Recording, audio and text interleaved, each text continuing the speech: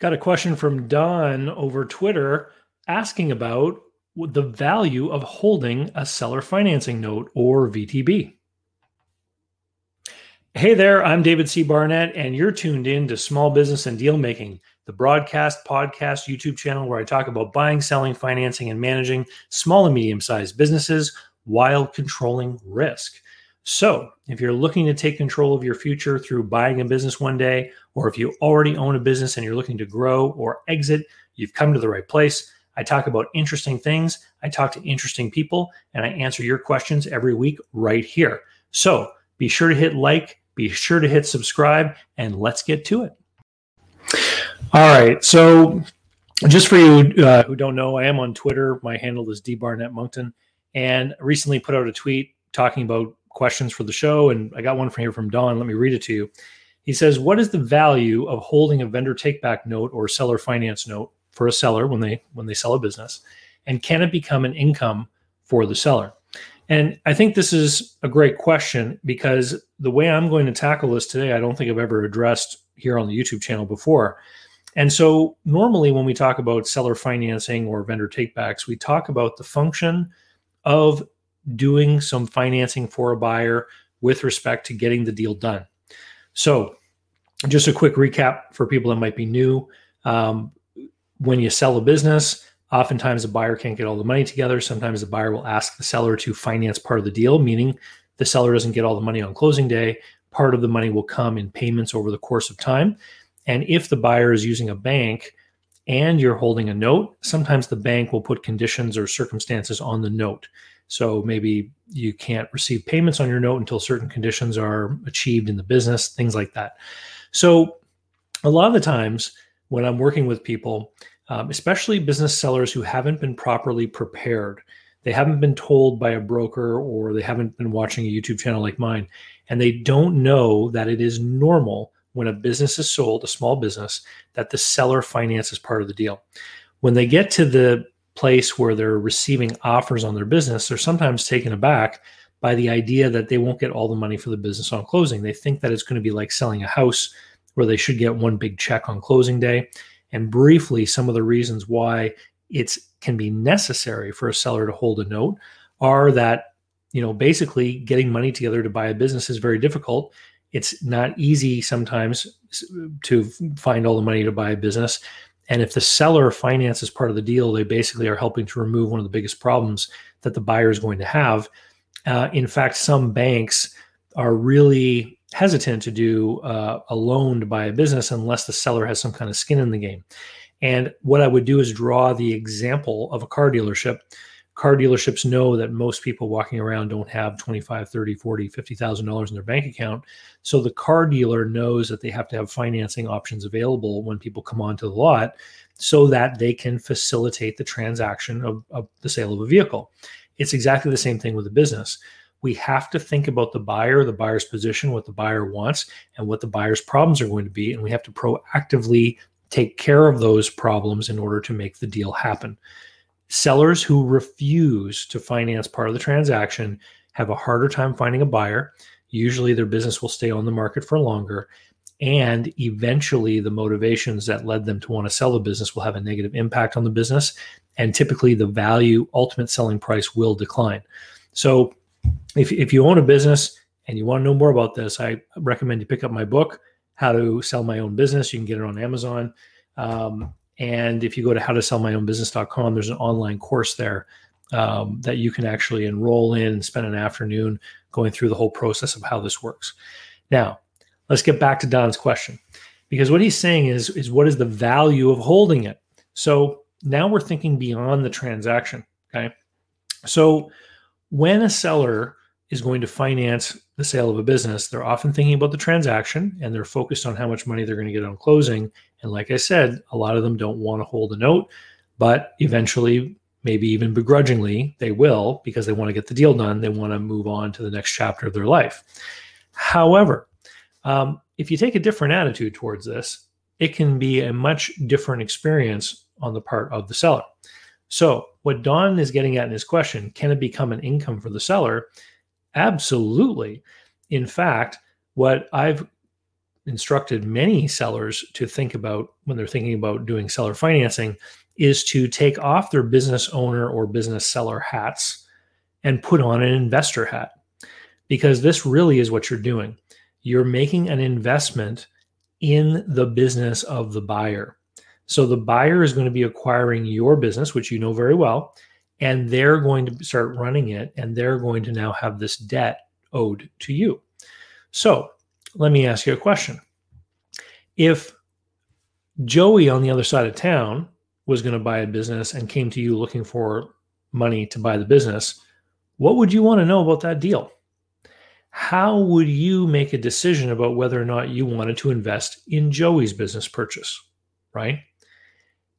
Now we're starting to think about something in the way that an investor would. So you would want to know, Joey, what exactly are you buying? What are you investing in? What is this business? Now, as the seller of your business, you already know everything about it. The second question you would ask Joey is, what is your plan? And this is where I see sellers not quite understand the role that they should be taking when they're selling a business and they're looking at an offer from a buyer that includes seller financing. So they focus on the deal. They focus on what they're going to get when they should be opening up their point of view to learning more about this buyer to actually do an underwriting of this buyer like a banker would, okay? When a buyer is using bank financing and asking for a seller note, the seller usually knows that if the person qualified for a bank loan, they must have a pretty good credit history, credit rating, etc. Sometimes sellers are asked to finance without that. So I'll get questions from sellers sometimes. Is it okay for me to ask for this? Is it okay for me to ask for that? I'll say, ask whatever you want. You're making an investment in this person's acquisition of your business. So you want to say, Mr. Buyer, I want to learn more about you. I want to learn more about your history. I want to see a resume. I want to know how your work history plays into being able to operate this business. I want to see your plan. How are you going to run this business? I want to see your cash flow forecast. Are you going to be able to service the bank note and my seller note? And what's the margin for error? What happens if there's a 10% decline in revenues? Are you going to be able to still make your payment to me? Now, one of the things that I run into very often when I'm talking with sellers is that they have a little bit of a trouble with empathizing with the buyer because they've been looking at literature that talks about, selling your business for the most amount of money, or they've read a book about how to sell their business for the most money, or they've been listening to business brokers telling about how each brokerage is able to sell the business for the most money. And they're thinking about them and their money and their house that they're going to buy in Florida and the new boat and all that kind of stuff. When you start to approach the seller note from the point of view of an investor, you're actually going to be able to better empathize with the situation of the buyer, because now you have to examine the deal from the buyer's point of view to make sure that your investment is going to be safe.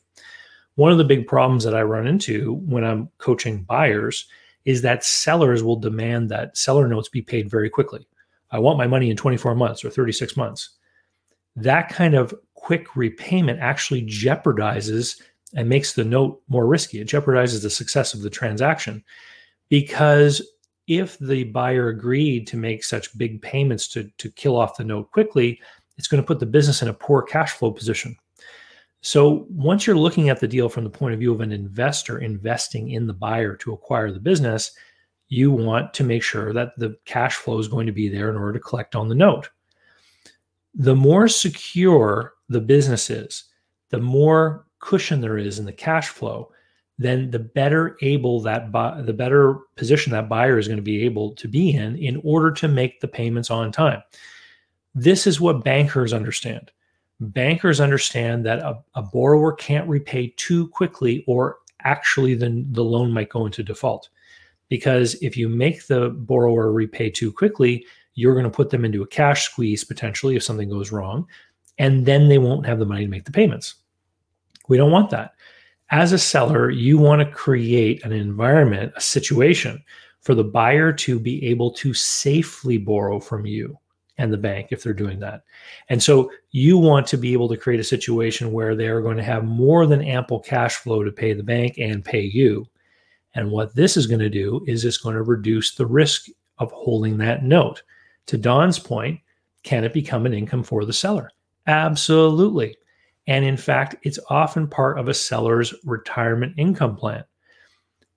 If you can collect on a note and maybe that note payment covers most of your monthly expenses, what that means is that you don't have to dip into your retirement funds. You don't have to dip into your market accounts in order to take money out for retirement. You can use the money paid by the buyer in order to live on, right? This gives you more runway for your investing. Now, just before I hit record, I did some looking. I went to a website called ratehub.ca to look at what the highest savings account rates were in Canada. And there was one from an institution I've never heard of before. They're offering 1.55% a year. And there was one from a big bank I did recognize. They were offering 1.25% on deposits over like $250,000 or something. And then I found another website on the American side. And the best interest rate for a high interest savings account I was able to find down there was 0.55%. So a little over 0.5%. I can tell you most seller notes are being written at 4, 5, 6, 7, 8, 10% interest. Okay. So from an investor point of view, if you're going to invest in a small business that's risky, you want a higher rate of return. If you got all cash for your business, what would you do with the money? Right? Invest it all in the stock market, could go up, could go down, who knows? Maybe you want to take less risk, put it into one of these savings accounts, right? It's going to yield almost nothing. So the seller financing note can actually be a really important part of somebody's retirement plan, their overall wealth plan. Now, here's another thing that I've run into many, many times is when a business seller gets an offer on their business that includes seller financing, and then they go and talk with their advisors, like their lawyer, who will, as they're supposed to, point out the different risks that could be in the deal. What if they default, all this kind of thing. They'll go to their accountant who will show them what the tax implications are going to be for holding a note. Oftentimes, accountants can help create a program where you can defer the taxes owed on the funds received on those notes until the periods when the funds are actually received. So you don't face a big tax hit up front before you receive the cash. So that's something you talk with your CPA about. But then they'll get over to their financial advisor. And the financial advisors that I've run into when I'm dealing with buyers and sellers generally don't want to see sellers take a big seller note. Why do you think that might be? Yeah, because they want the money under management. And so I have had many, many, many situations where sellers have come back to the table saying, I can't take a seller note or I can't take that big of a note because my financial advisor says it won't fit into our plan. And then I'll come back and say, where can you invest in a business that you know everything about and earn a 5% yield? Is there a publicly traded company like that? Can you buy their debt and get that kind of yield? I don't think so. Understanding publicly traded companies are not the same as small private businesses. But as an investor in one of these small private businesses, remember we got an underwriting cap on, think about the deal moving forward. So let me tell you a story about a bar I once sold. It's very difficult for anyone to buy a bar and get bank financing. Banks don't like them, okay? So the buyer made an offer, some money down, seller financed the balance. The seller came back with conditions on the note. The seller wanted the reports every week from the computerized liquor dispensing system and wanted the monthly statements, the financial statements of the business, because he wanted to keep an eye on his investment. A few months after the deal was done, the seller called the buyer and said, hey, you've got someone stealing from you, and this is how I know. Because that seller was keeping an eye on the business. He knew what to look for because he had decades of experience running that business. He was watching not only the business, but he was watching his investment, the note, the money he was owed. And with that, I'll say thanks very much. Again, if you own a business out there and you're thinking about selling one day and you want to really know how these deals go down, head on over to howtosellmyownbusiness.com. There's an online course there. Grab the book. It's on Amazon. It's available Kindle audio book. It's like $10, $12. It's not very much money. And make sure that you subscribe to my email list.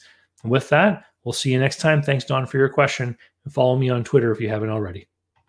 So, how can you learn more about buying, selling, financing, and managing small and medium-sized businesses? Easy. Head over to my blog site, davidcbarnett.com, where you can learn more about me, learn how I work with my clients. You can learn about my books, courses that I prepared for you. You can also find out all about how to subscribe to my email list, the YouTube playlists, etc.